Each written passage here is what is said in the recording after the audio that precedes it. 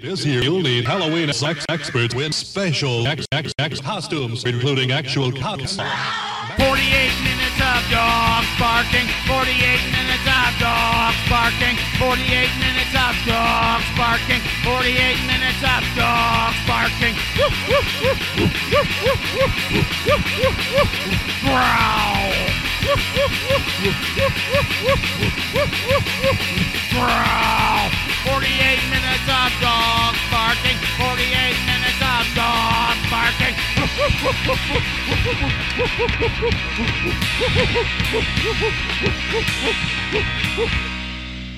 When I was in college, there was a kid who was telling me about a mythical bad beer, like worse than like fucking Colt 45. What was it called? Baja. I cannot say I have ever heard I've of Baja. heard stories about Baja. Yeah. Never actually. Never see it. And he was like, oh, there's this one place on like Lilac. You gotta drive like in the river. And, which like, is, down by the river there, yeah. Yeah, and I'm like, yeah, I don't need to be like in like Spanish Lake, Bellefontaine Neighbors area to try a bad beer. Like I don't need to go that far into that world. No, especially considering Beer 30 is sold in a lot of different places. Oh, Beer 30. Ooh. Forgot about Beer 30. Oh, yeah, Beer 30. I was a friend with a couple of guys in a punk band in high school, and they had a whole song devoted to it. Amazing. The band was called Heterosexual and Afraid. And that sounds like a TLC show. Yeah, and they're one and only. Teaching the kids what in school? Pronouns? Oh God. Okay, first of all, I gotta get some salt in my system so I don't get dehydrated. Yeah, it's exactly it. Their one and only album was The Adventures of Two-Headed Jesus. And it does have a wonderful experimental track called the Death and Martyrdom of Rush Limbaugh. Sounds like one of those bands where like conceptually everything was really funny and good except for the music. No, music was actually pretty fine. They were very okay. much like a Dead Milkmen thing where they're just riffing on it, but also they were talented, so it worked out. Yeah. I'll have to get you a copy of that record because it's way the fuck out of print. Let's put it that way. There was a band from Atlanta that played the Firebird one time called Tree Fort. Okay. Treephort. Okay. They were from Atlanta and they were on tour with this other band. They had brought like their drinking buddy with them, who was just like a guy who was like, oh, that's a union plumber. You know, like, Was it like the guy in the Mighty Mighty Boss Tones whose whole deal was he just danced? Was that it? kind of. He was just like Showed up and drank. it's basically what like they brought their buddy with them to like get fucked up, and it's like these are guys who are like probably in their early 30s, if not older. I just remember him getting really drunk and then taking a package of frozen hot dogs, and I forget what he did with them specifically. Oh, you've told this story on the show because the hot dogs wound up in the weirdest fucking places. Yeah, we were like cleaning out the venue because they're putting in a new floor, and we were moving stuff around. And we moved this one chair, a booth. Yeah, one of the booth section. Yeah, and there was a hot dog. And it was covered in dust, but the thing was, it didn't look like it was starting to fall apart. It wasn't like it was deteriorating or anything. It was miraculously well preserved. It was the miracle dog. Hot dog, which made you really wonder what you were putting in your body if you ate one of those. All of their songs were stuff like, Jesus would have played this show for free. I wrote this song at Starbucks. Hell yeah, my kind of folks. Yeah, yeah. The record that they gave me was called Dolphin Wizard Laser Vomit, I want to say. These are my people. Yeah. Oh, my God. That's the kind of thing I would title a record. Yeah. Songs titles like Why Do Fat Kids Like Metallica? Soccer Mom. Their first record was called The Streets Will Run Red with the Blood of the Non-Believers, and it has like a very kind of Pennywise sort of drawing. Okay. Like a very early Warped Tour band kind of album. Yeah, yeah. Of a kid pointing a gun at another kid. Holy shit. 2008, buy this album of The Terrorists Will Win. Use Your Illusion 3. Yes, finally. They had one here that was like, it was ICP. Yeah. But it was like IC Pizza, maybe? They just had really weird songs. I'm really bummed that Dolphin Wizard Laser Vomit is not on Spotify because it's kind of amazing. No one eats at Blimpies. Punk rock's not dead. It's just for Hicks. Okay. Thank you for suing my friend. This is also like a little bit anal cunt. Oh yeah, absolutely. Just a little slice of life there for you folks. That's fantastic. Fantastic. I kind of want to hear this record now. So we're going to start off this week. By the way, it's 48 Minutes of Dogs Barking. My name's Jason. This is Brian. We are back at the chalet, hanging just two dudes time. We forgot one story. Oh yeah. I watched a pedophile get arrested. Yes. Holy shit. The Department of Corrections lost a pedophile. Let him he was at Mercy South Hospital getting some treatment. Yeah. And this was a man that was serving 30 years for some sort of enticement and sodomy or something. Like one of those things where it sounds like a thing that if you would get charged with if you stole a horse in the 1400s. He was rusticated for bitumency or whatever it's called. And the pedophile got loose and he looked like Anthony Fantano, the Needle Drop guy, which was really just like, oh, so he apparently got up north in the general vicinity of where we're at in Tower Grove, which is like if you wanted to be a guy who's a pedophile, it looks like Anthony Fantano, and you're wearing soccer shorts and a jersey or in a hoodie, and you want to blend in. This is probably the place you go. Couldn't pick a better place. He got information from the inside. Like all he needed was like a $3,000 like designer like French bulldog. Yep. And the cops would. And he never like, found him. And posed for a selfie. Oh no! With a lady. Did you not hear about this? No, I didn't hear about that part. Jesus Christ! Like y'all, I'm out here trying to live. I'm free. Hey, speaking of Anthony Fantano, do you think what he got in trouble for was because he was a light 10? Yeah, Jesus Christ. Woo! I just barely understand it. You know, there's cops, DOC, all around this neighborhood, guns, and they're all dressed up like they're in Ferguson again. It's really upsetting, and he kind of just disappeared after that. You know, this was early afternoon, and so late in the evening, I am thinking, you know what? I got just enough energy to make a grocery store run. One of my coworkers, he had some deer sausage. Oh, yes. He gave me. I brought it over last week. Last week. It was very delicious. Like, I'm going to get some nice cheeses, get some crackers and pair with that. I'm just going to be a little fancy. It's going to be a little fancy. And so I go to the grocery store, buy my fancy cheeses, and I get the crackers, and I'm walking out, and I just hear a bunch of fucking screams. Hey, you! Put your hands down! And I'm like, all right. You know, I get in my car. I see like 5 I see Shrewsbury cops. I see St. Louis County. I see cops from like 3 or 4 municipalities. They're just swarming. And because my ass is from North County, it ain't too uncommon. You know, when I was living north of 40, right, to see someone in a parking lot of a grocery store get chased by like a dozen cops. Yeah. It would happen, and sometimes, you know, it was just like, you know, this ain't my problem. Yeah. You kind of learn to look the other way. I'm sure there's something but I ain't go like this guy's reaching inside his waistband, and the cops, you know, going for his holster. Like, you know what? I'm just going to turn away. There's something going on here that does not concern me, regardless of what's right or wrong about policing. Like, you know what? I'm not going to be a part of this. Yeah. There's something going on here I don't understand. I don't want to get confused in it or be a part of it. So I didn't think anything of it for a minute. Sure. And I'm driving away, and I see a guy that looks like Anthony Fantano, like with like 50 cops swarming him. Like it is like the most awkward prep rally. And I tweet it, and I say something about it on Facebook, and I'm talking to you about it like a day or two later, and you're like, oh, that wasn't a bit?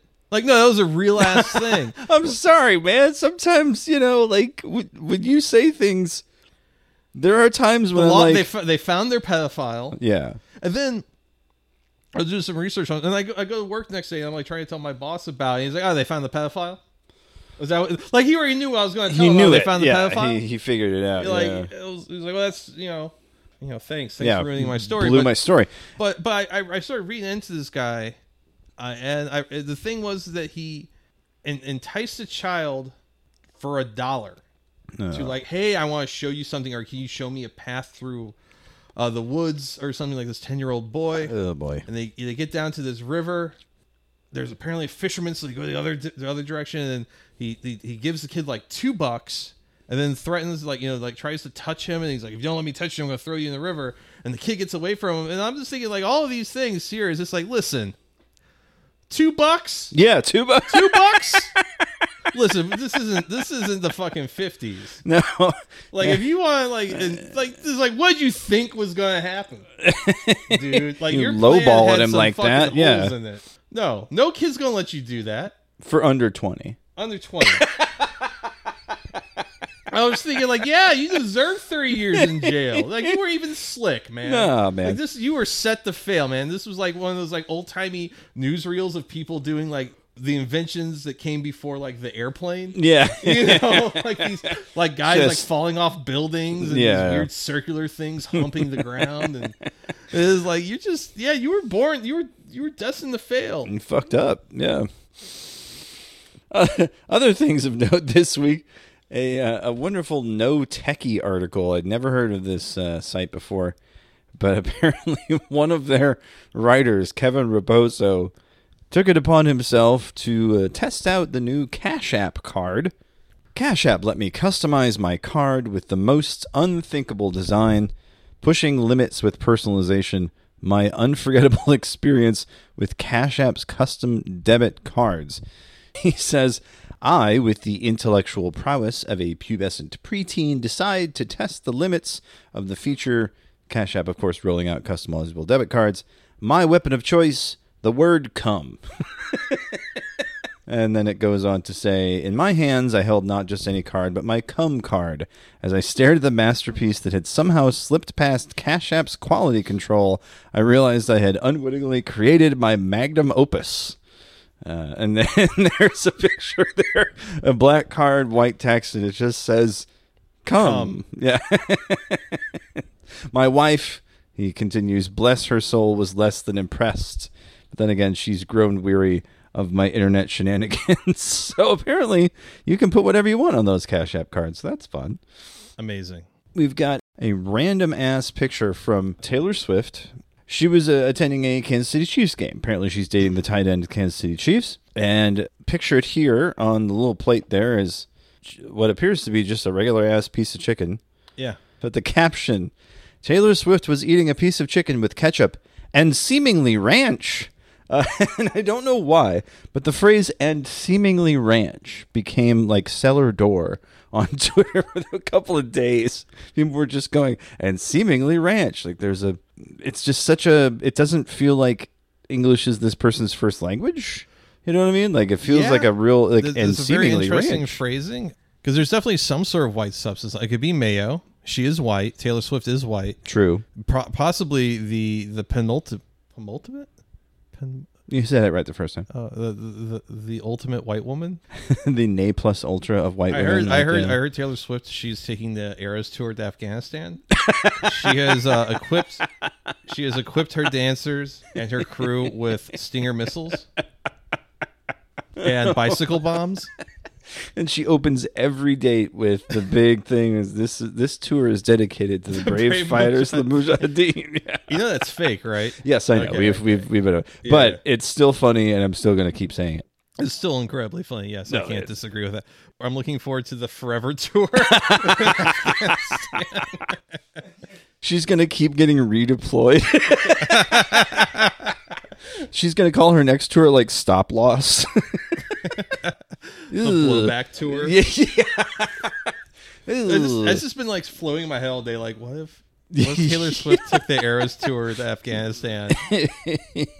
Boy.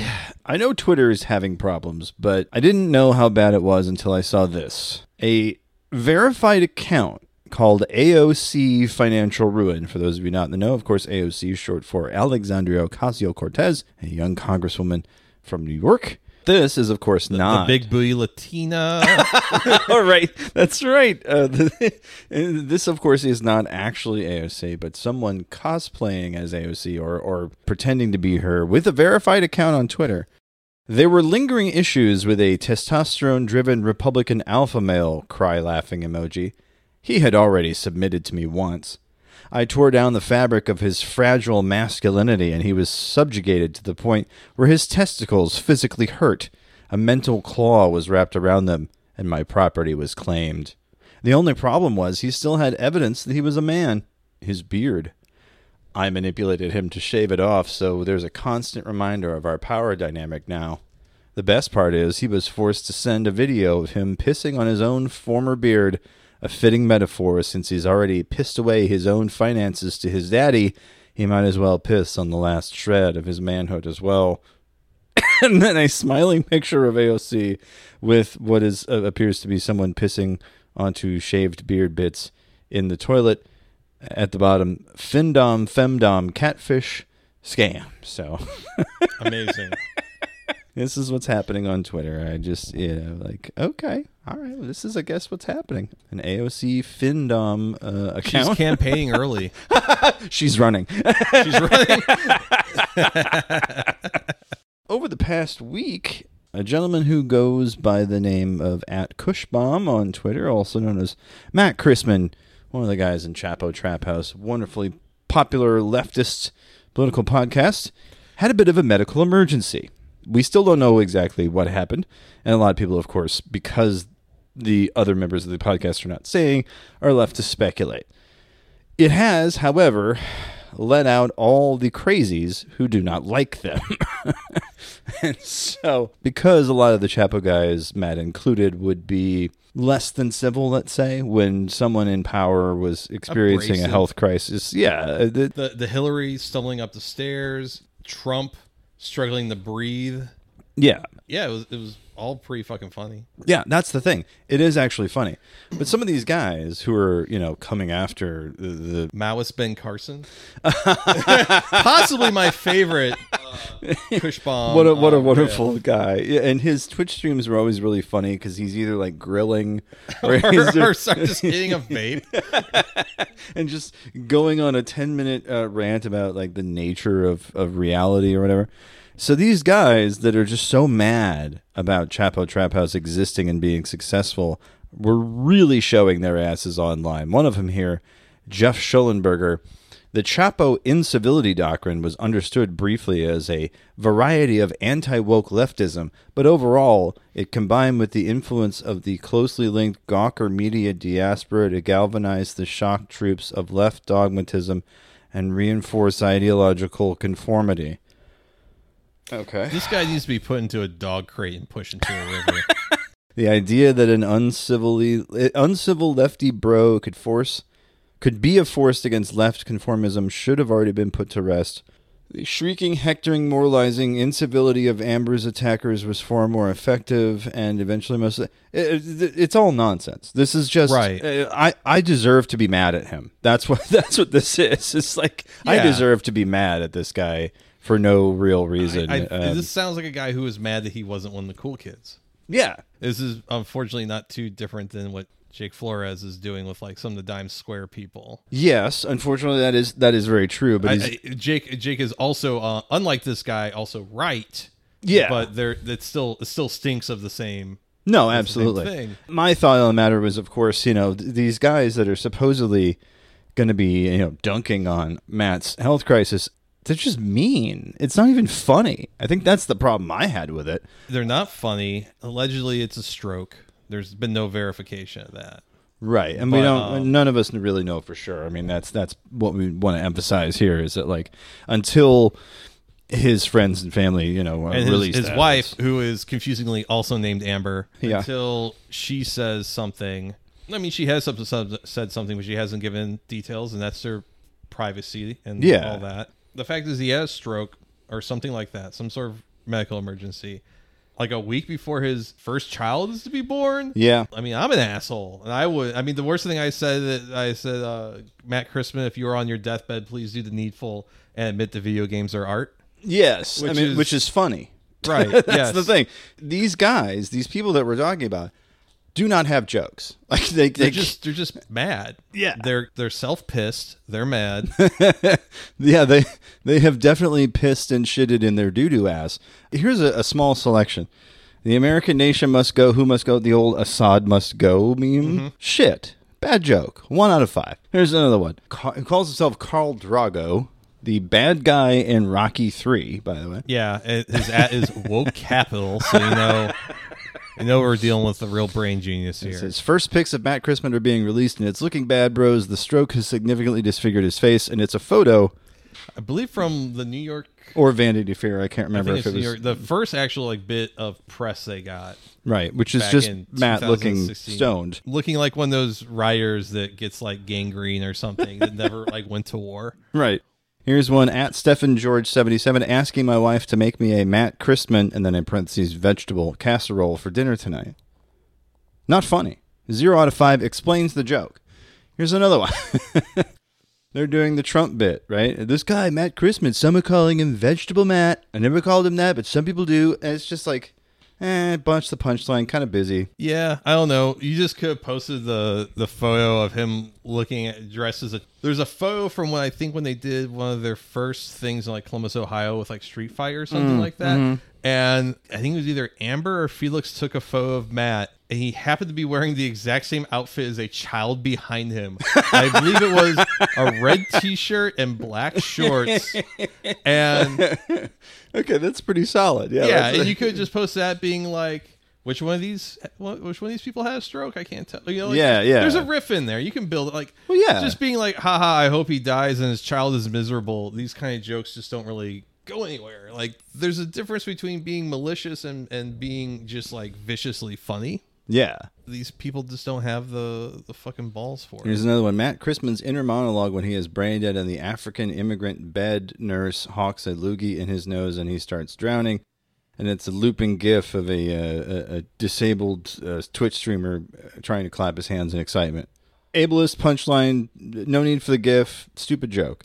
Right? The only guys who are even approaching something funny, oddly enough, are the fucking Groiper accounts. Matt Christman's doctor here, he's actually dying from being communist and gay. Okay. Yeah. All right. Fine. Complicating that, his numerous Pfizer boosters certainly didn't help. Hope this clears it up. And it's a Giga Chad in a doctor's uniform. Okay. Fine. This one here, imagine if Matt Christman makes a miraculous recovery, wakes up from his coma, meets his new baby, and it's black, LMAO. There's a joke in there that would be funny. You just don't need to add the fucking laugh at the end. You're making a joke. You don't need to tell me that you're laughing.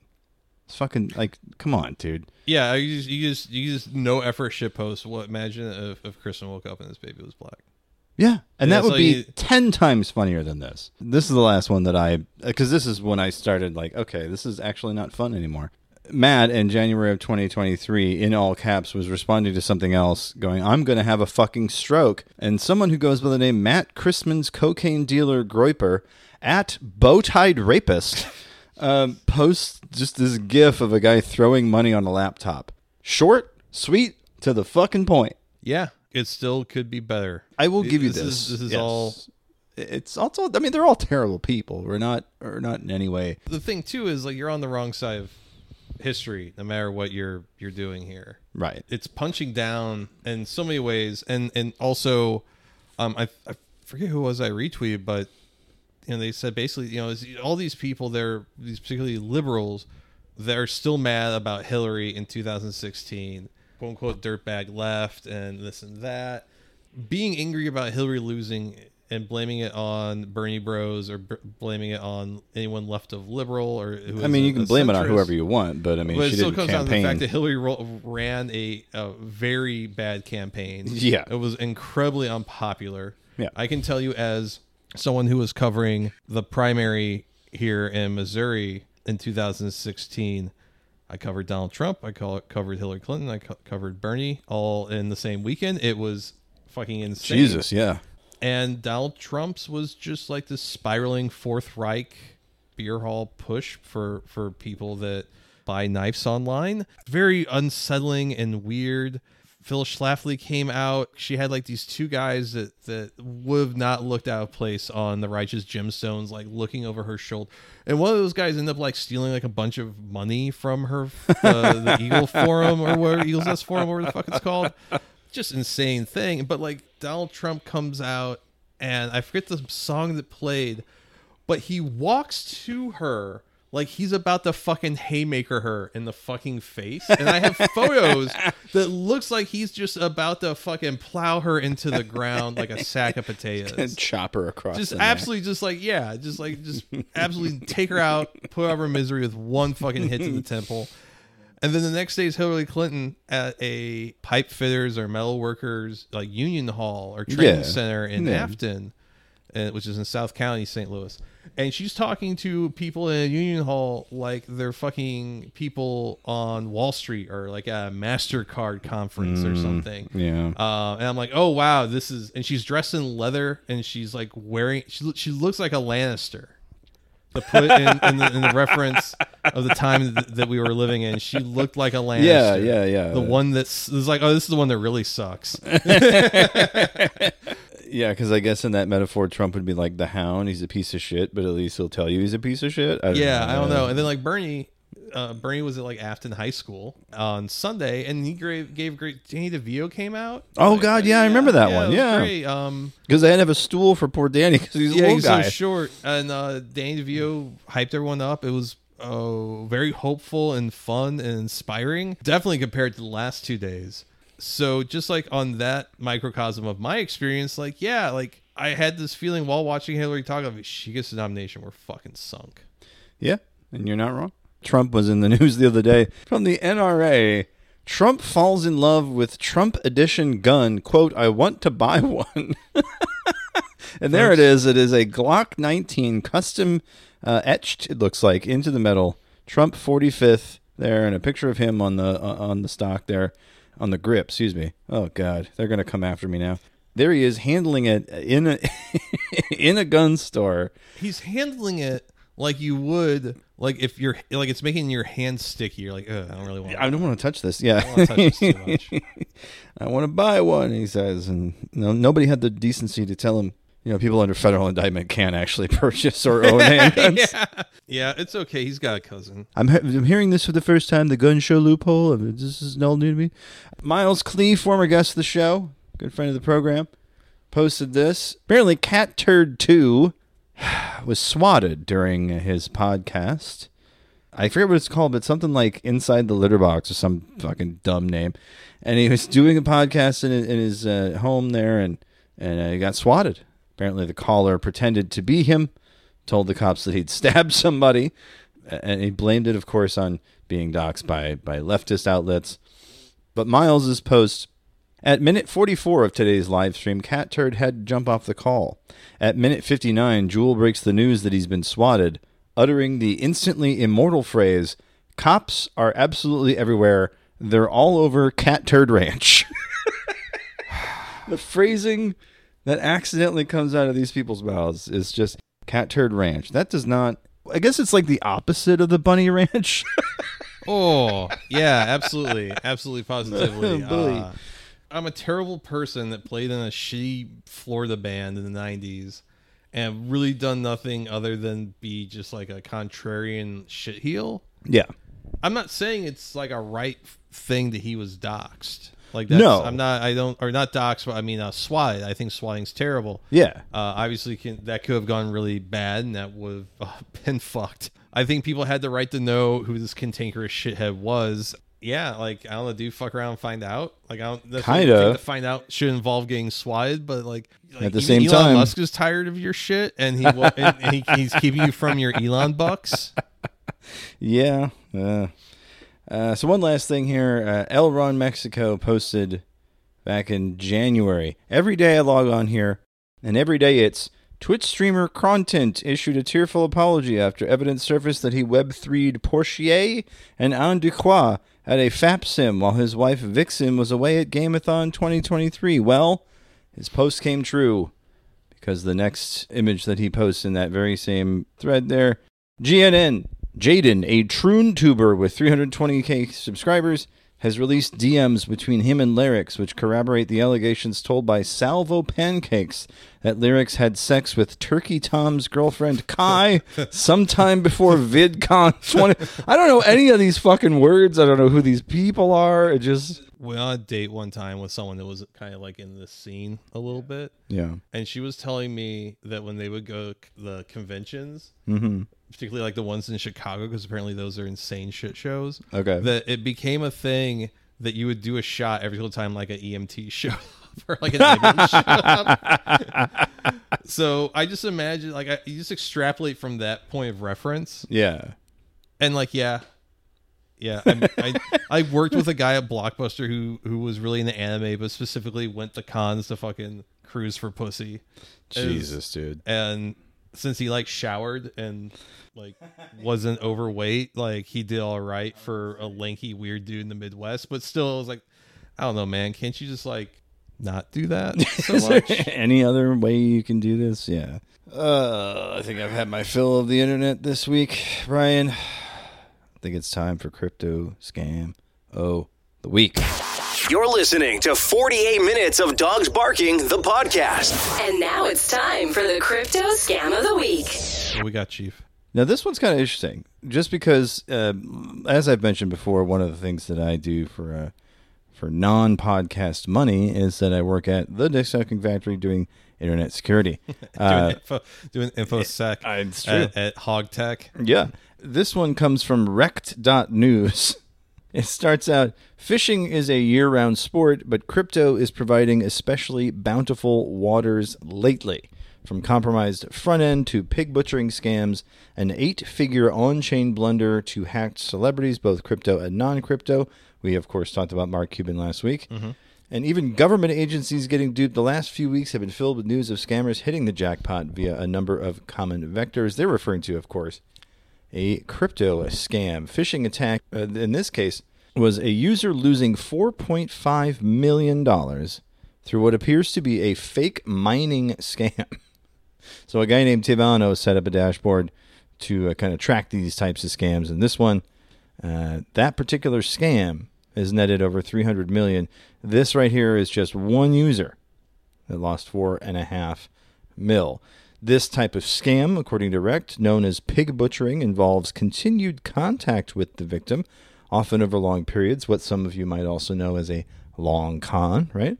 Leverage via blackmail, romance, trust building, all in order to convince the mark to transfer funds, obviously in the classic scam model, dressed up as a lucrative investment opportunity. So yes, this particular user fell for a scam that was looking to, hey, send me your info, and we are going to give you mining rewards if you deposit X number of tokens into our system. They're going to set up a fake website that's going to show you all this, all this other crap, and essentially, hey, send us this token and send me the whatever code it is that's going to do the approval. And then they got you now, because now they got that, and they can just start pulling from your wallet whenever. So that one was, I believe Molly White on Web3 is going great, who appears sometime this week on other guests of the program, Ed Zitron's podcast, 15 Minutes in Hell, which if you had not heard yet, fantastic show. Definitely lives up to its name versus our show.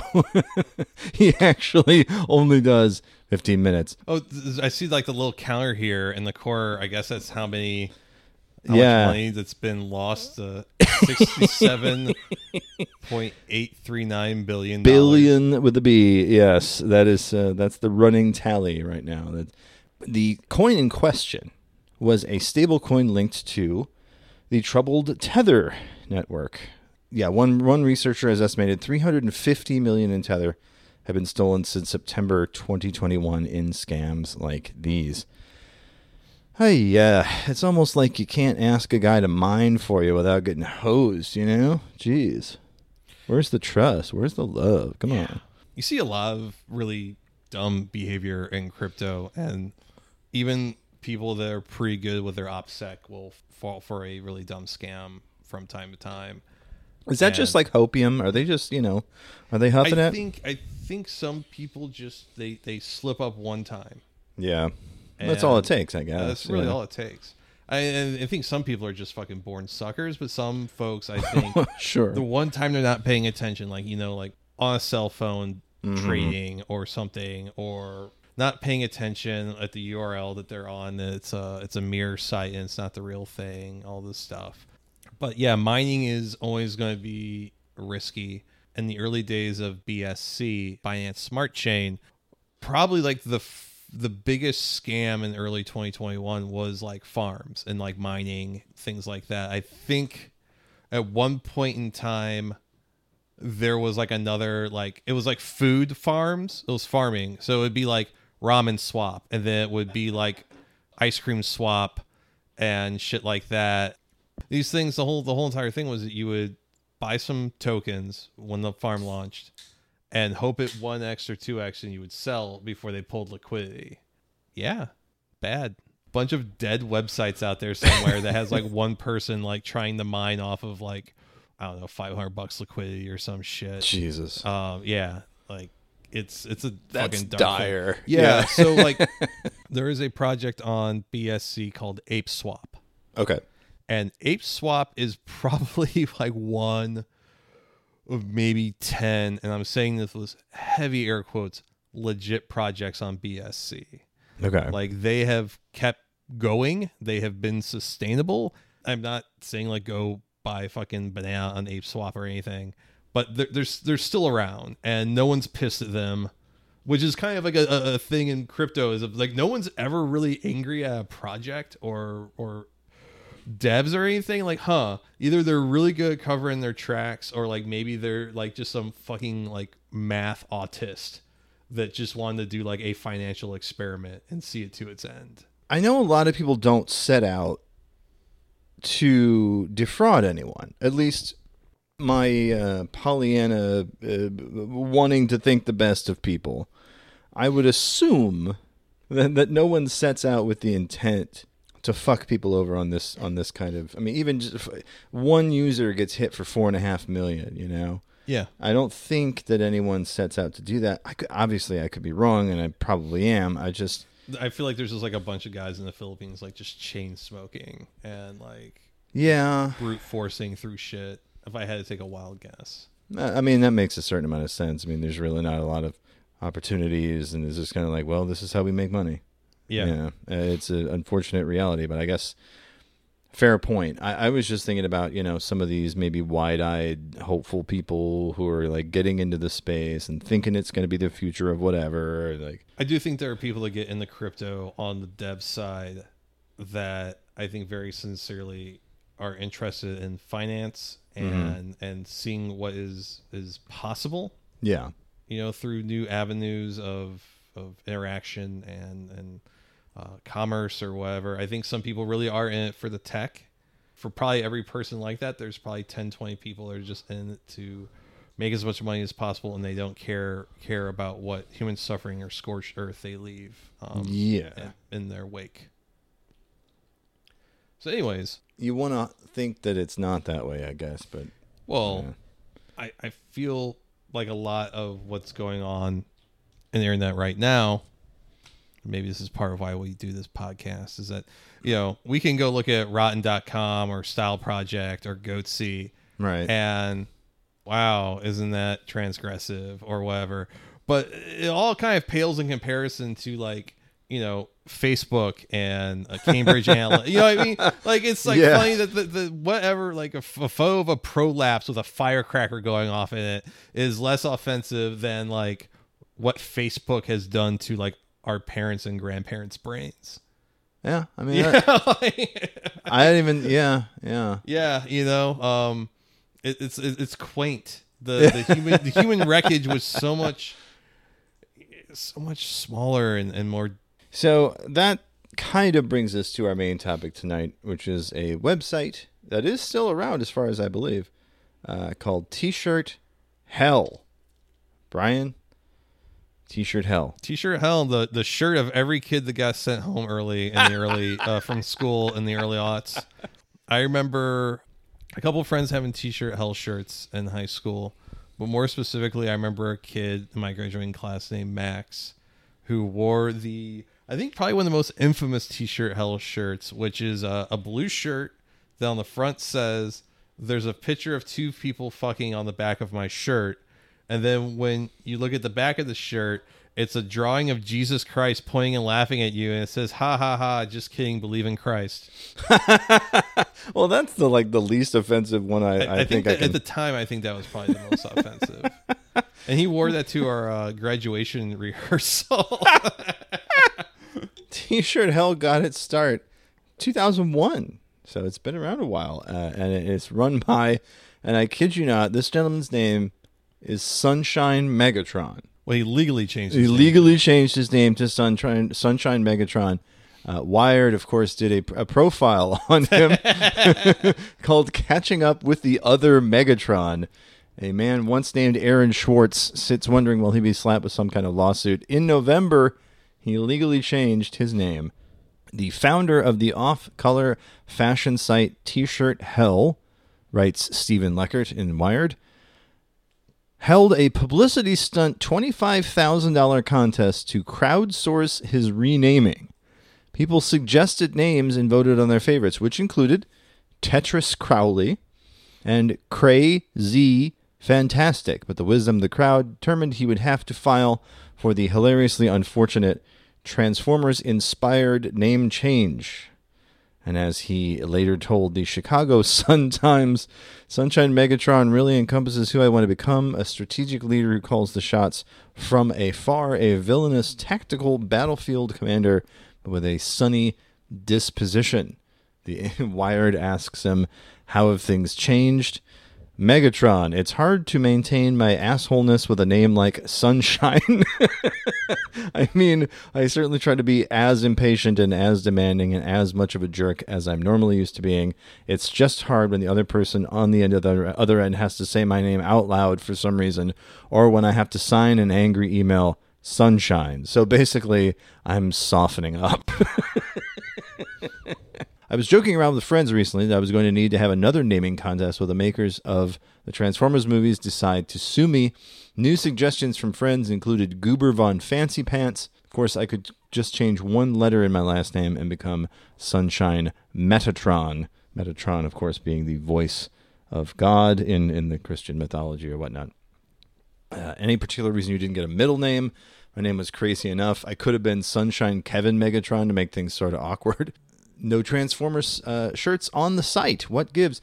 We don't have any. Perhaps after the movie launches, we will do a couple of, and then there's an ellipses, fairly offensive ones. So what's on the horizon? Megatron, I'm launching my next big company July 24th. I cannot give away the theme. Let's say it's different. It's called TorsoPants.com. Let's see if this still exists. TorsoPants.com. It's a redirect to T-Shirt Hell. Oh, boy. T-Shirt Hell, of course, these days now has a wonderful shirt that just says Flaming Heterosexual. Alien versus Predator, which has what looks like a Hispanic person fighting a Catholic bishop. Yep. The sense of humor is very bizarre. They all have a series of shirts where it's band name and then a photo of a different band. Here's one. It's a photo of Kiss, and then underneath it says Led Zeppelin. There's one with Alice from the Brady Bunch and some S&M gear, and it says Alice in Chains. Yeah. The Jeffersons on a drawing of a rocket. Jefferson's Starship, a series of ones about Mumford and Son, which is the guys from Proud Sanford member of the Trains community. Words on a shirt, stylized as the snakes on a plane bit. Of course, Star Wars imagery over that says Star Trek. I mean, these are very, very tame. If you really want to get the weird stuff, there was a section of the site called Worse Than Hell. Nothing runs like a queer. It is a silhouette of an effeminate man being chased by hillbillies. Meant to evoke the John Deere logo. Yeah, some of these were really, I remember some of these felt really edgy. I feel like the spiritual successor to T-Shirt Hell is the T-shirt store that CatTurd Jensen has. Yeah. The school shooting tour. Mm-hmm. I remember this. One came out. This one stopped at 2005. They don't have an updated version. It would. The text would have to be very tiny if they were the keep it relevant. If Asians were so smart, how'd they wind up with tiny dicks? I had a better shirt, but a black guy stole it. What about all the good things Hitler did? I remember that one being, unfortunately, very popular among some people I knew. Yeah. Abortions tickle. Yeah. High Plain, New York. Yeah. Boy, yeah, 20 years ago, this stuff would probably been real fucking knee slappers. Oh, yeah. Jesus did it for the chicks. In the vein of the school shootings tour, of course, it was the Postal Shootings Tour shirt as well. You don't hear about guys going postal anymore. No. Yeah, I wonder what happened to that. I wonder what changed. Did they? Was there some collective bargaining? Yeah, Listen, you if you gotta guys wonder. don't show up the post offices, you can wear the shorts all year. I think I could, I can see how that would be a thing. Here's a wonderful one for all the Star Wars fans. May the horse be with you. And there's a silhouette of a woman about to be penetrated by a horse. Yeah, this shit was really, boy, this shit was edgy. Yeah. This all looks like stuff you would see like sold at like a mall kiosk next to like a shirt that has like Rick and Morty like dabbing. Yeah. If you have a whistle, now is the time. Right. Well, this is the bowels of T-shirt hell, which is their new version of Worse Than Hell. If I'm not on a watch list, someone isn't doing their job. Oh, they did update the Gone Postal Tour, although they're 2006. Yeah. Bush, love him or hate him, he killed a ton of Arabs. Jesus Christ! I hope they don't put tariffs on my Asian hooker. Marriages don't fail, wives fail. Oof. Lots of like Trump things that shirts that say like, "I bet you'll vote next time, hippie." Yeah. Democrats want to kill your baby. Republicans just want to fuck it. Oh boy. Don't neglect the balls. Mm-hmm. I surfed the tsunami. Ooh, that was topical. Homosexuals are gay. Man, yeah, that's an old school one. Homosexuals are gay is almost like quaint at this point. I may have Alzheimer's, but at least I don't have Alzheimer's. All I need is coffee and a miscarriage. Ah, the classic, I fucked the girl in Hanson. Wow. Yeah. I mean, it's very bizarre. The fact that this T-shirt website has been running for 20 years with like this level of like, that's the joke, folks, on it is just odd. Yeah. Again, I feel like CatTurd Jensen. Yeah, they definitely got him beat. Rob Schrab, too. I have the shirt that says forklift certification is a culture, not a costume. And see, that's funny. The one that I wish I were going bald because he has one that says it's not a bald spot, it's a solar panel for a diarrhea machine.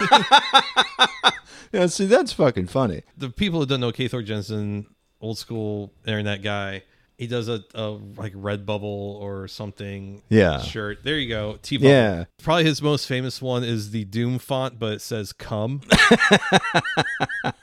A really great one here. I should have broke the jabroni Hulk Hogan fucking leg when I had the chance.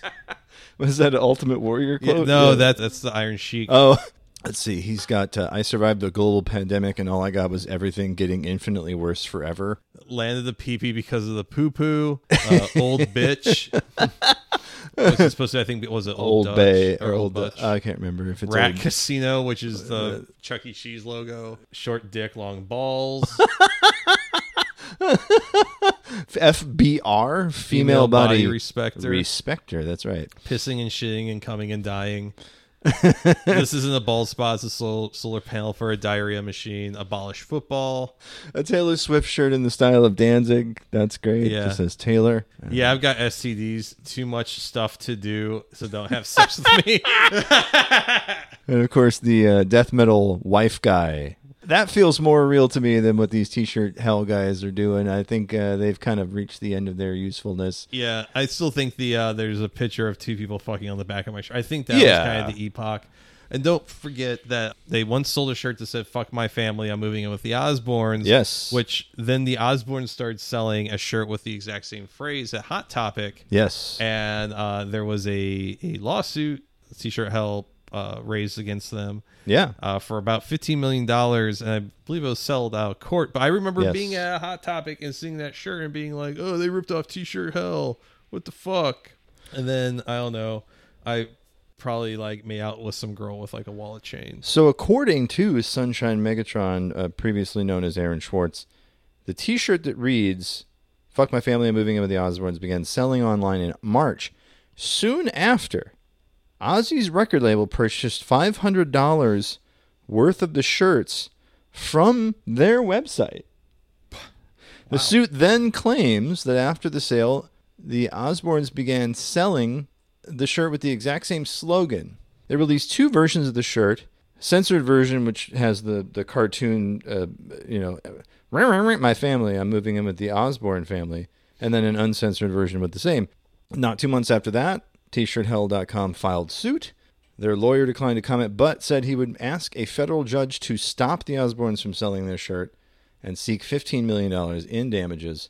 I believe, if I'm not mistaken, they settled, but I still don't know how much they settled for, but I'm assuming... Probably a good amount of money. Probably a good amount of money. In 2005, they had to remove the Worse Than Hell section. He stopped selling these shirts due to him possibly being poisoned. But yes, I don't believe Sunshine Megatron's involved with the site anymore. The new owner is a Mike Larson. I think you're just going to have to let that one go. But imagine like I made such edgelord t-shirts. Yeah. Someone poisoned me. And then after that, somebody wearing a T-shirt Hell shirt was thrown off a Southwest Airlines flight because of what the shirt said. I don't even remember which one it was. It might have been I Plane New York.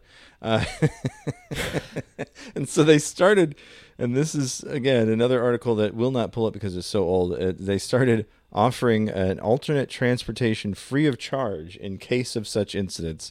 If you get thrown off a plane for your T-shirt Hell site, they're going to help you get where you're going. What a mensch. Can I tell you my T-shirt Please, story? yes, Traveling. yes. So I was traveling, gosh, this would have been about over 10 years ago. I was traveling to Florida to photograph a wedding. At that time, I had a lot of shirts that were just like old vintage shirts. Oh, yeah. Random shit that people gave me. And one of them was a shirt that Jimmy Vavac from Real Steel fame and a couple other bands. He had a bunch of old shirts from when he was a skinnier man. He gave them to like me and Ryan at the Firebird. Mm-hmm. One of the shirts was like a NYPD shirt that officers would wear probably when they were like training or like working out. It'd be like something you like wear at the gym. Okay. And so it's a simple blue shirt, and it had like the very simple NYPD logo with like the two bears on it and all that. Oh yeah. I took it because I'm like, oh, that's weird, and I like would wear it every once in a while just because I was, that you could be edgy like that back in 2012. Yeah. And I just wasn't thinking, and I just like clean shirt. I'm running late for this flight. Didn't realize until after people were like saying like, thank you for your service and all of that. And like, hey, people are like pushing me through and like giving me preferential treatment. Oh, no. And I'm like, there's no way I could have been a cop. No. Like I didn't, you knew who I looked like 10 years ago. I didn't look like, I guess I had like a weird undercut. I had like the Macklemore haircut a little bit, but like, there's no way. Like it was like, man, people at the airport really are that dumb. No wonder why 9/11 happened. Oh, but yeah, like people were just like waving me. Oh, you can come through, sir. Hey, don't worry about the scan. And I'm like, am I like getting murdered in a second? What's going on? And I realized at one point, like I think I was like eating something. I got like a crumb on my shirt. And I looked down, I'm like, Oh wow, maybe living a life where you're hungover pretty much every other day like has its consequences when you're not really aware of what you're doing half the time. And I'm like, maybe I should reflect on some stuff. I was like, no. Nah, I'm not doing that. No. And then I ate some Chinese food at my layover at the Atlanta airport, and I forgot about this part. The flight from Atlanta to Florida, I was in the middle row seat. Oh no. Between two women that were morbidly obese. Okay. I had no space. I had my stomach was doing somersaults and backflips. Yeah. And I just had to keep my body like I was being smuggled over state lines or something. Like I was being smuggled in Eastern Europe to go work at a disco that only serves non-alcoholic drinks. Oh boy. Just some terrible life was waiting for me at the end of it. And it technically was. I was touching down in Florida. And God damn. Yeah, and then the guy whose wedding I was photographing, I was like, okay, I touched down. He's like, yeah, just take a taxi. It's not that far. And then proceeded to get into a fight with the taxi driver over the price. Because he's like, I've had 3 people come here from the same airport, and these different prices. Why is it $20? Why is he $20 more than my mom, who just came in with my parents? And the whole entire time I'm thinking, like, my dude, like my stuff's still in this car. Yeah. Like, let me get my shit out of the taxi first before you like piss this guy off too much. Oh, Jesus. Jeez. Yeah, it was bad. It was, jeez, Rick. Jeez. Jeez. This marriage isn't going to last very long, is it, Rick? Jeez. Yeah. And did you see that? The Rick and Morty trailer? Yeah. I don't. The sound-alikes. They're fine. okay. Yeah. I mean, it's not much better than what I'm doing. The joke was made several different times in several different places, but like every white guy over a certain age has the voice down pat after this length of time, and it's like, well, yeah, it could have been anybody. Yeah. Yeah. It was one of the things when I saw where my seat was, me and these women made eye contact. And it was like, and you knew. It was like, I was like, motherfucker. Mm-hmm. And I don't know if they knew each other and they specifically got a seat apart because of the space they took up. I don't know. It was just one of those things like, this is terrible. No one, like everyone's unhappy. Yeah. All three of us are unhappy here. Yeah, yeah. No one's like, this is great. Yeah. Like nobody. I was mortified. They were mortified. I'm like, this sucks. All right, man, you ready for some gross photos? I'm ready for some gross photos, Brian. It's, of course, shock.jpg time. And now, the moment you've all been waiting for. Shock.jpg. This one's called One Guy, 15 Kilo. Oh, no. All right, is this beer mine? Yeah. You sure? Yeah. You hesitated like I was. I had to be like, what? Listen, I have been meditating under the Bodhi tree for 15 years. What is beer? Yeah. What is the nature of beer? I've been meditating at the frat hall for 13 years under a fucking Keystone Light decorative wall clock. Yeah. And I have emerged. Yeah. I have emerged as enlightened. I just ask the first guy wearing a shirt with 3 Greek letters on it, like, is this my beer? What is the nature of beer? What is the nature of beer? At one point, does a slam piece not become a slam piece? What is the sound of one slam piece?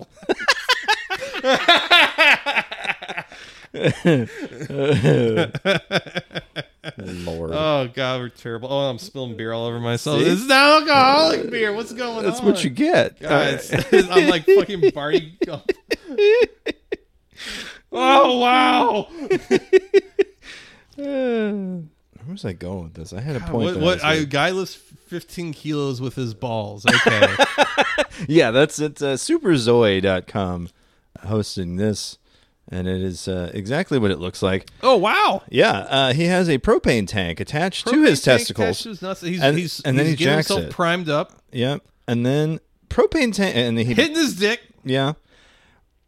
So he's got a towel for some reason. I'm wincing involuntarily. Like I'm physically in now pain. He's playing with his pecker. Yeah. Propane tank, and it looks like a 2 liters of soda for some reason. Yeah, and this has to be in Europe because that's how liters look like in Europe. And he's just, God damn, twice he does impressive. this. In the span of 39 seconds, he lifts the entire propane tank. I'm assuming full. It has with just the strength of his testicles at least alone. He wasn't smoking. That was real dangerous. God, yeah, it's not one thing, it's another. No open flames. No.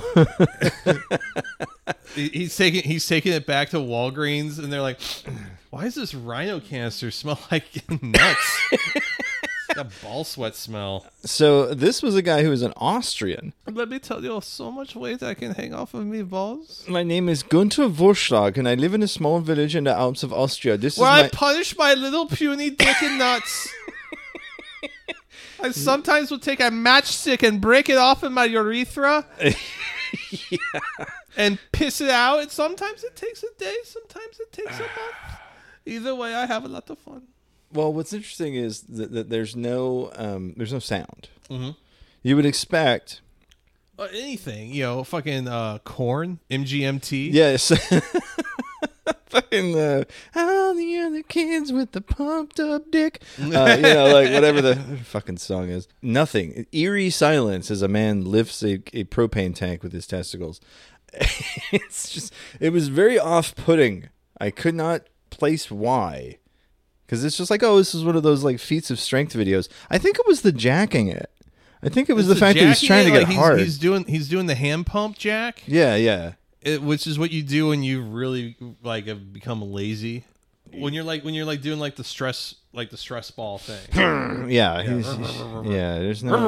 There's no joy there. Yeah, it's just a man. He has seen all that life has to offer, and it has disgusted him. So his only choice is to nut. Yeah.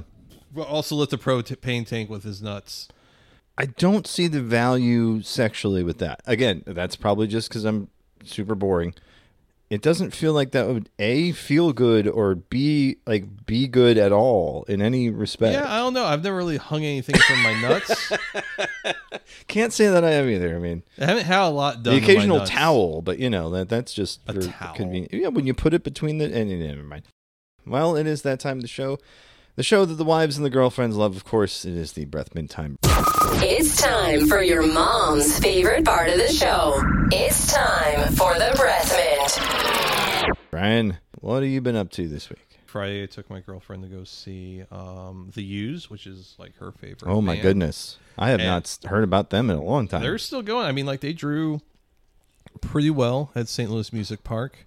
I don't know if they drew enough for Live Nation or whatever to Yeah, well. probably not. Yeah, it seems like they should have gone for a smaller venue for that show, but I would say for the two openers, it was pretty barren. It was pretty like, this is looking a little rough. Well, people who are fans of The Used are now my age, so There were a lot of young people, and there was Really? like, a lot of people also who were like closer to our age, but also like broke out like their old like emo threads and stuff. Oh. And that's just the thing I noticed. It's like, oh, there's some really cool outfits here, and like we got seats because I'm too old for fucking standing room for a show like that. Yeah.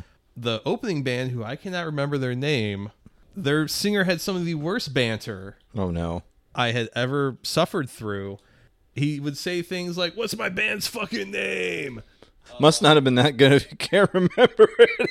And he would like tell these like dumb little stories. I remember they had like some guy on stage like filming them and being like, "Yeah, and this guy filmed this music video, and you're a legend, bro." Like just like they did.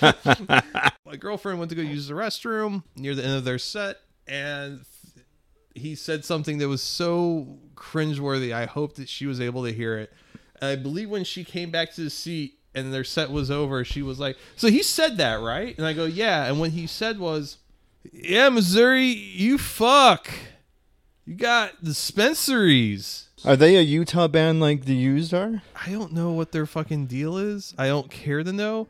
I just know that I'm like, oh, cool. It's another like screamo, like emo band. Yeah. Where the worst part about the band is by a country mile the front man. Yeah. There's a lot of them like, well, these guys are like really talented musicians, and that band's drummer was actually really tight.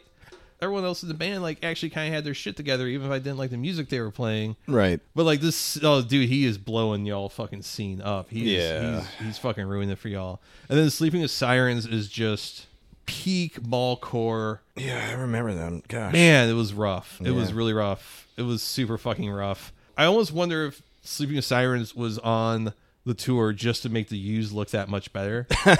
Entirely possible. And like Burt McCracken, That does happen. he's sobered up, and he's like he had some hard living, and he kind of walks around like Ozzy Osbourne on stage. It's a little weird being like this guy's like 2 years older than me. He can't hit some of the stuff like he used to, and that's fine. Generally like a very tight set. My girlfriend had a fucking blast. Which was the most important part. Yes, she had absolutely. a good time. She had a great time.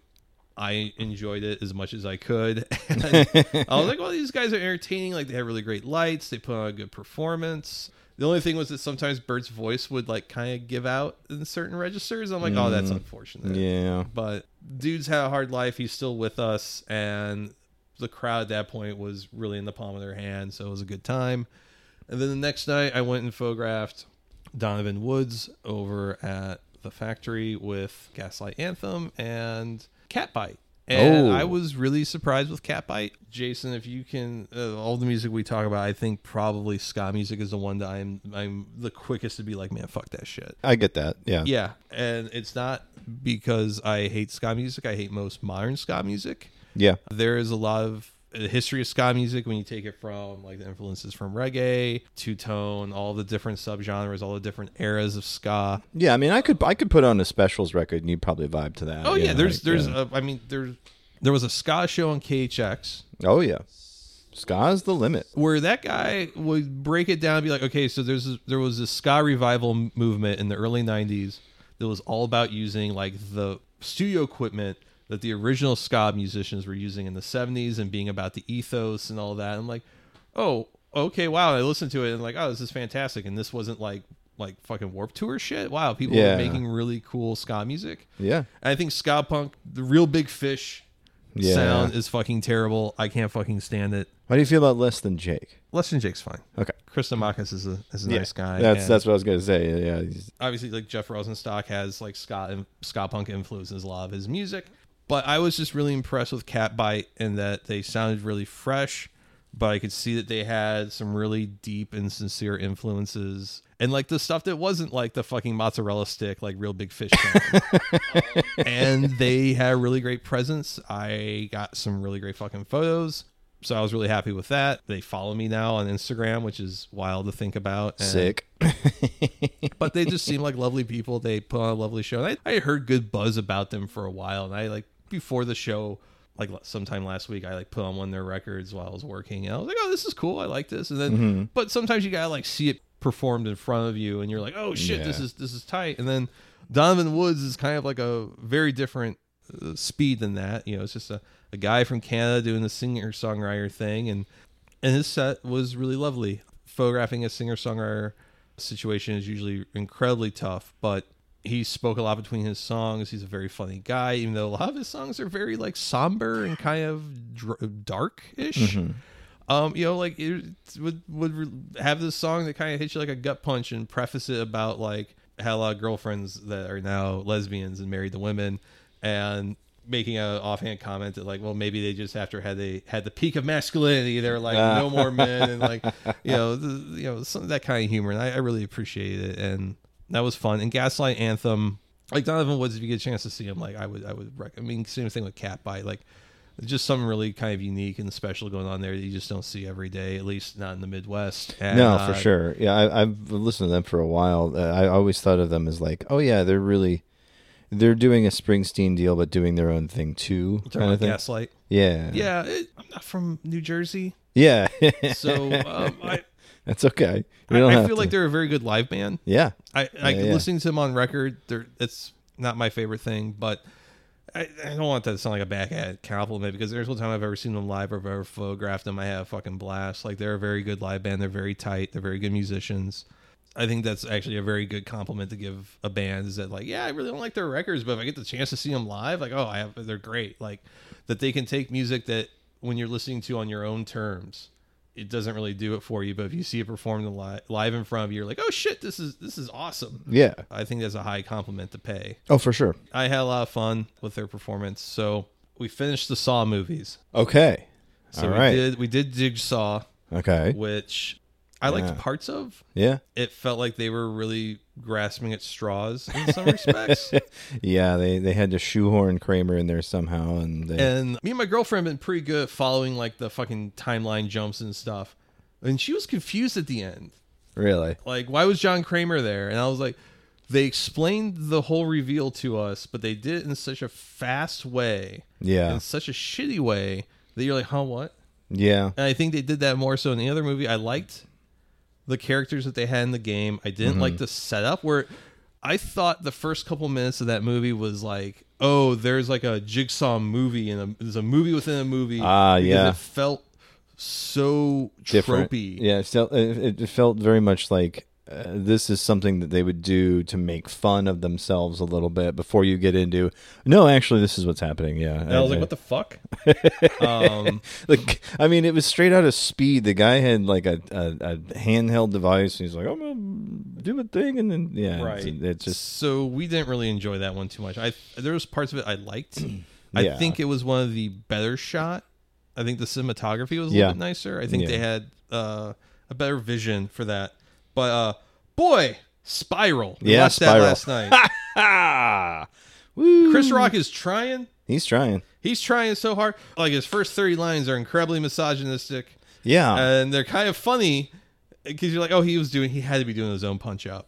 But my favorite line is they're in the subway. He goes, then I found out Pilates wasn't even real. And I'm like, oh, that's right. Because there's a running bit about the Pilates instructor his wife left him for, or some shit. Some shit like that. I mean, it's boy. But Chris Rock also, unfortunately, has had so much work done that he can't really emote like he's supposed to. He just kind of looks like he has to wipe his ass. like he had to take a quick shit. He thought he got in between takes every time. He just has this look on his face where it's like he thought he was good. Yeah. But he got like 95%, and that 5% is just itching him. Is itching him, yeah. It's just a very odd movie. There's no Jigsaw. No. And there's a copycat that sounds like, I would like to play a game. and you want to like this movie because all the people getting murdered are cops. Right. Yeah. The Jigsaw copycat really did say ACAB, but... yeah, and there's some interesting moments, but boy, yeah, what the fuck was going on with that? Well, and I think there's a reason why they kept trying to distance themselves from the main Saw franchise by calling it From the Book of Saw in the subtitle. Yeah. But even so, like, it's a fucking Saw movie. Like, there's no denying it. It's just this. It's very odd. It felt like they had a Saw movie in the works, and then they're like, this has nothing to do with anything. We got to change the title. You know, yeah.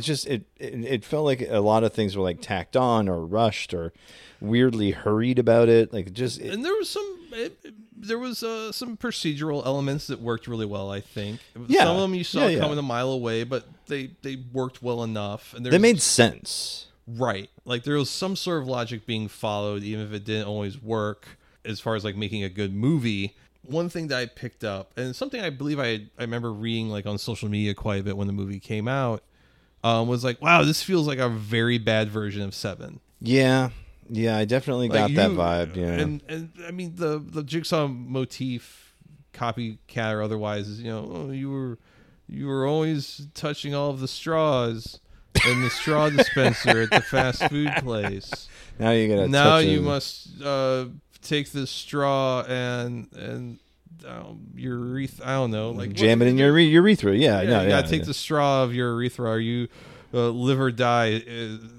Is your choice, or whatever. Sound yourself or something. I don't know. Yeah. I'm really just grasping at straws. That's okay. Yeah. So are the producers of the Saw movies, because that's why they had to bring fucking Jim Kramer back for Saw 10. It's coming out this week. I read like a little piece about that where one of the producers was like, I guess was being asked about continuity issues. He was like, yeah, well, you know what? Like, it's kind of on us for killing the lead in the third movie. Yeah. Yeah.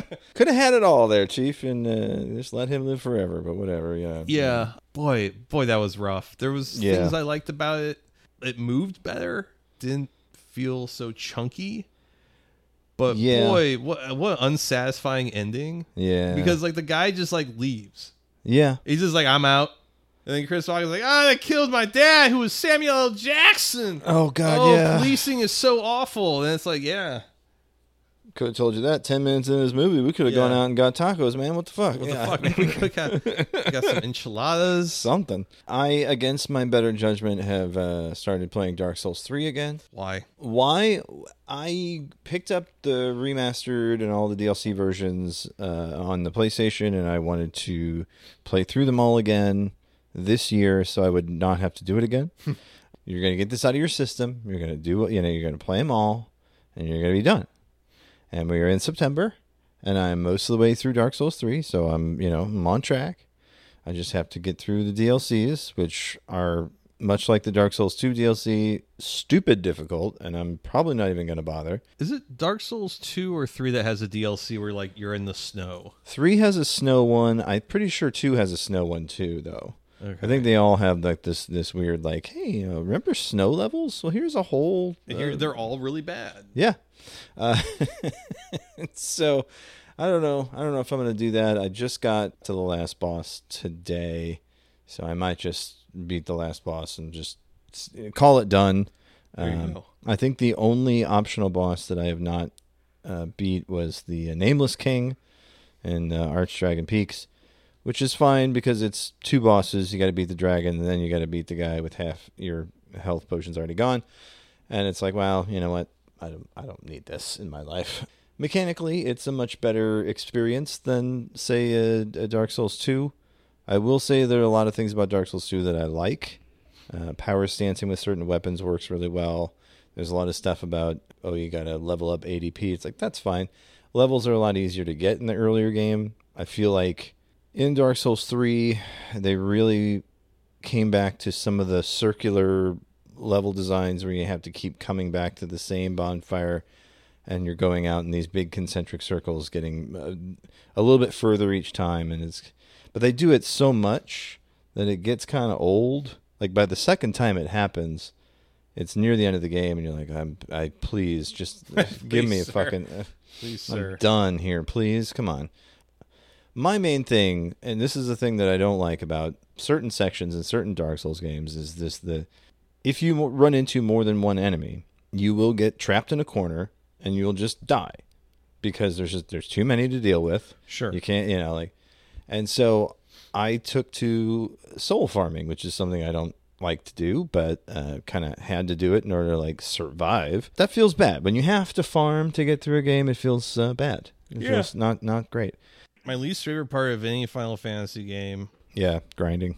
Yeah. Thankfully, like the Final Fantasy VII remake and Final Fantasy 15, you really didn't have to do that too much.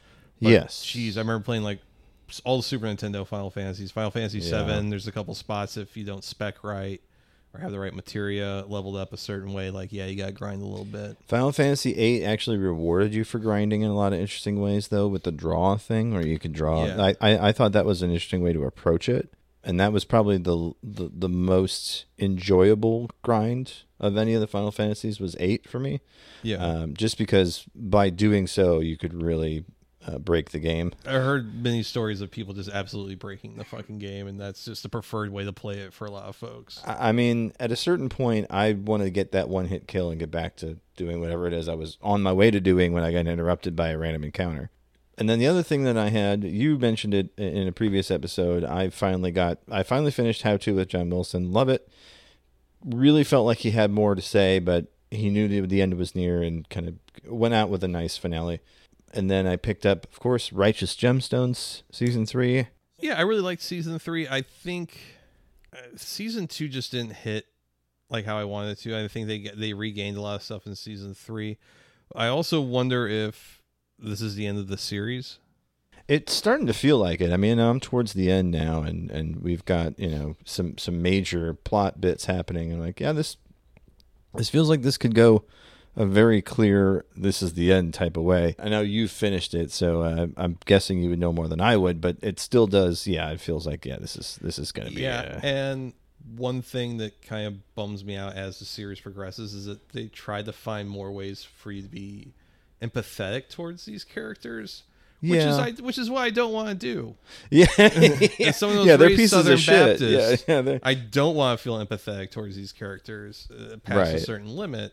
One of Dan McBride's strengths is kind of picking apart characters as like a study almost. Yeah. And what makes them, how they get this way, why are they this way, and why can't they choose, what's keeping them from changing? Yeah. What's keeping them from being better? And I think I've seen a little bit of Eastbound and Down, but I feel like Vice Principals. Yeah, that's him and Walton Goggins. Jesus Christ. Fucking cripple him. Full quad.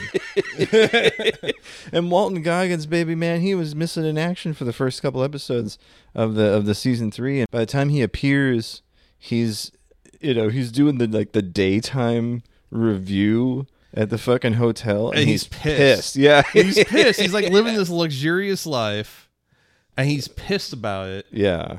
Baby Billy Bible Bonkers. Baby Billy's Bible Bonkers. That's Bible right. Bonkers. You gotta say it. You just gotta say it right. Baby Billy's Bible Bumper. They give that man the most absurd lines, and he fucking nails each one. I don't know how he does it. Vice Principals was very much the same way. It's him and Danny McBride bouncing off each other for the majority of the runtime. They give Baby Billy a nice chunk of stuff to do, but it really takes a back seat to the interpersonal stuff with BJ and Judy, and because I think that is some of the best BJ and Judy stuff, though. Yes, absolutely. BJ kind of manning up and going to punch out his his wife's not sexual cheating partner. Yeah, just like this. Like very like over the pants stuff cheating. Yeah. Like just dry humping and like one of the things that kind of makes shit like that funny to me is that so much about Judy negates the fact that in season 1 she has this monologue about like her high school, like a college professor or high school teacher, and like basically how she like with her sexual advances towards a man that did not want her sexual advances like ruined his life, like while at like a Chili's or something. It's a really intense scene, and it like lets you know this character is a psychopath. Yeah. And then they kind of just walk it back a little bit. I don't know. There's a bit in season 3 where we see young Judy. It's I believe the episode is called Interlude 3. Right. And they do one of these each season where they kind of take you back in time to the young days of the Gemstones. And yeah, this one she's in high school, and you know, a guy she really likes like cuts her hair. So she gets Jesse to like go to school and fuck him up. Right. Just beat the shit out of him. And shave his head. Like just ridiculous. And so it's like, well, she's still a piece of shit. There's no question there. Yeah. Like right. She steals Jesse's girlfriend's ring and then pretends like, oh, we just found it. Right. And, so and I mean, being mean towards Jesse's girlfriend who then becomes his wife for being poor or implied not the same social standing as the Gemstones, and like, and Jesse's wife Amber, she's a little crazy too, but she's also like a fucking ride or die. That's what I found so endearing about that character is like, boy, Jesse's a real piece of shit. And but she keeps it all the fucking together. And like John Goodman, you know, Missouri native. Oh, yeah. If you know enough old white dudes in St. Louis, you'll eventually meet a guy that'll tell you a story about how they used to play softball with John Goodman's brother. Oh, yeah. And John Goodman would sometimes show up and just like fucking like kill like a fucking case of beer and then just drive off. Yeah. But man, John Goodman, they don't give him a lot to do in the first half. No. But then when you start getting into, you know, the old family history stuff and all that, he gets to sell it again. Like, okay, because his performances in the interlude episodes and also in basically the majority of season 2 has been a high point for that his show. His character development in season 2 is quite a pleasure to watch. Oh, like, yeah. Just what he gets to do, and those want your cycle ninjas. I mean, I thought it was a karate man. No, Dave, that was Jesus. You sure? It's such an interesting performance, and I know the show is pretty well regarded critically, but I don't think it's going to get that critical mass adopters to really be the classic that it deserves to be. And that happens with everything Danny McBride does. You mentioned Eastbound and Down, same thing. Vice Principals, fucking nobody even remembers that happened. Nobody remembers it except for like me and like a couple hundred other people. Right. And I think Vice Principals is fucking amazing. Solid gold, top to bottom. I'm sorry, I can't think of a bad episode of that show. I mean, it's fucking amazing. It's been a while since we watched it, but that was like a show we fucking, you know, just Gamby, fucking cripple him, full fucking quad, you know, all fucking Walter Goggins' character with his Asian wife, who hates his mother-in-law. him. Yeah, I've mentioned this before. Worked with older men that had like a wife that they met when they were like stationed in Asia, like in the service, that they are a total wife guy for. Like I love my wife, she's amazing, and it's not like the fucking creepy like, well, she's Asian, she's subservient. It's like, no, my wife is a fucking rock. She's fucking amazing. Yeah, her fucking mom. Everything was cool. Everything was cool until her mom moved to the United States and now lives with us, and now my life is hell. And that's why I drink. Yeah, and sometimes make too much food for the breakfast line. Like, oh, okay.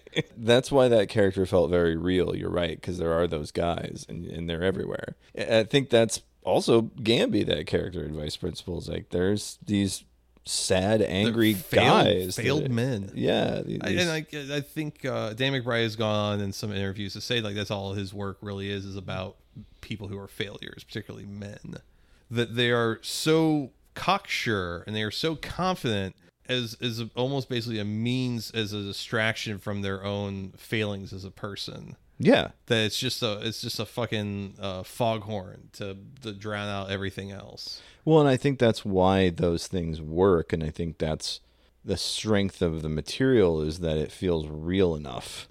You know what I mean? Like, comedy really only works if you believe it, And so I genuinely believe, whenever I see Danny McBride, that he is this the shithead. Yeah. Fucking... And I'm sure in real life he's probably a sweetheart or whatever, but like every time you see him on screen, you want to boo this man, but you also are laughing at his foibles because that shit's funny. Cannot recommend Righteous Gemstones enough. It's quite a good If time. for nothing else than John Goodman. Walter Goggins. And Walton Goggins, yes. Baby Billy. Uncle Baby Billy. Uncle Baby Billy. Who wants to suck an old man's dick? I mean, that scene alone is like, fuck, dude. God, Come on. There's so much that it's been a while since I watched season 2, but I remember there being some stuff in there that was pretty absurd. Just off the wall. But that's the thing is, like, it's just enough. Like, if it could have gone way full wacky, which it sometimes does with the Kelvin stuff and a lot of that kind of. Some of the Kelvin stuff's pretty funny. It is, but it also like strains the reality of it. Like, maybe we're going a little too far here. I feel like they kind of. I don't like Eric Andre in the second season. Like, it just doesn't fit. Yeah, no, he's absolutely the wrong casting. I just gotta, for that part especially. You probably, I would have believed maybe a Tim Heidecker, somebody else who's genuinely funny, but also who is a little bit more subdued. Because I think Eric Andre, in his performances, cranks it to 11 and just doesn't stop. And so it didn't. There was like an unreality that creeped in every time he was on screen. So I would definitely agree there. That's probably the weakest part of season 2. Everything else is pretty fucking good. Thankfully, he's not in it nearly as much as the main cast, so you can kind of gloss over that because for the most part, I mean, even I forget the guy's name who plays BJ, but between season 2 and 3, he really comes into his own as a character. He's threw a cake at John. There's an interview where he's like, I had to throw a cake at John Goodman. Like, there's like this existential crisis. Like, I don't want to do that. Yeah, well, I wouldn't either. The man's a treasure. What are you doing? Yeah, great show. Hopefully, it's not the end of the show. I hope that I don't want it to go on forever. I think there's definitely a time and a place, and I think 3 seasons is pretty good for a comedy, especially one as dense as this one. I think you could very easily call it a day, and I think everyone would be happy with I would that. only really want like 1 or 2 more seasons. Yeah, well, I mean, who wouldn't?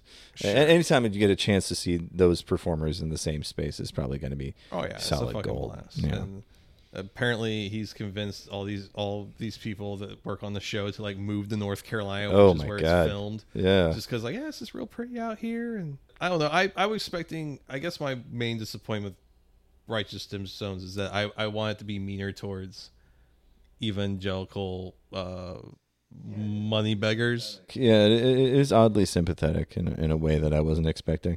Yeah, that's really the only note is like meaner. I want more bad things that happen to these people. Not the kids. Not the kids.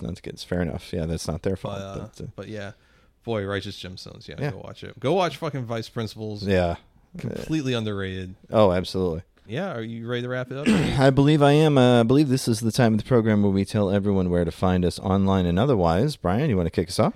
Yeah, if you want to send me death threats online, you can find me at iShotGuideboard, ISHOTGUIDBORD. Don't ask me to repeat that again. Nope. You can find me at that handle on Blue Sky, Twitter, Instagram, all those usual places. If you want to check out my music portfolio, my music photography portfolio, it's assholemusicphotographer.com. You want to see some photos with words, which I'll be updating very soon because I'm photographing Mr. Wives tomorrow night at the pageant. Ooh, fun. That's a music photographer. musicphotographer.com. Yeah, I'm shooting just for my site this time. Fun. And if you want to check out some of my previous work and the work of other talented people in St. Louis, go over to theartsstl.com. Jason, where can they send you their death threats? All right. Well, that's going to be on Twitter and various other places as Videocrime, VIDEOCRIME. Any place you see a video crime, chances are that's me, with the exception, of course, of Instagram and TikTok. There, I am at LaserGooseCEO. You can also find my writing. I am getting back into it. Just launched a Substack, Golf Wolf Magazine. Talk to the show, 314-246-9766. That's 314-AHOY-POO. The website is, of course, for 48minutesofdogsbarking.com. You can shoot us an email, Jason at 48minutesdogsbarking.com, Brian with a Y at 48minutesdogsbarking.com, and support the show, patreon.com/48minutesofdogs. This is about the time where we play some music to send you off on a blissful voyage. We're going to leave you with a little bit of something by a band called Razor Bumps. The song's called Freak Baby. Ooh. And as we always say at this time, namaste and good luck. Bye-bye. Bye.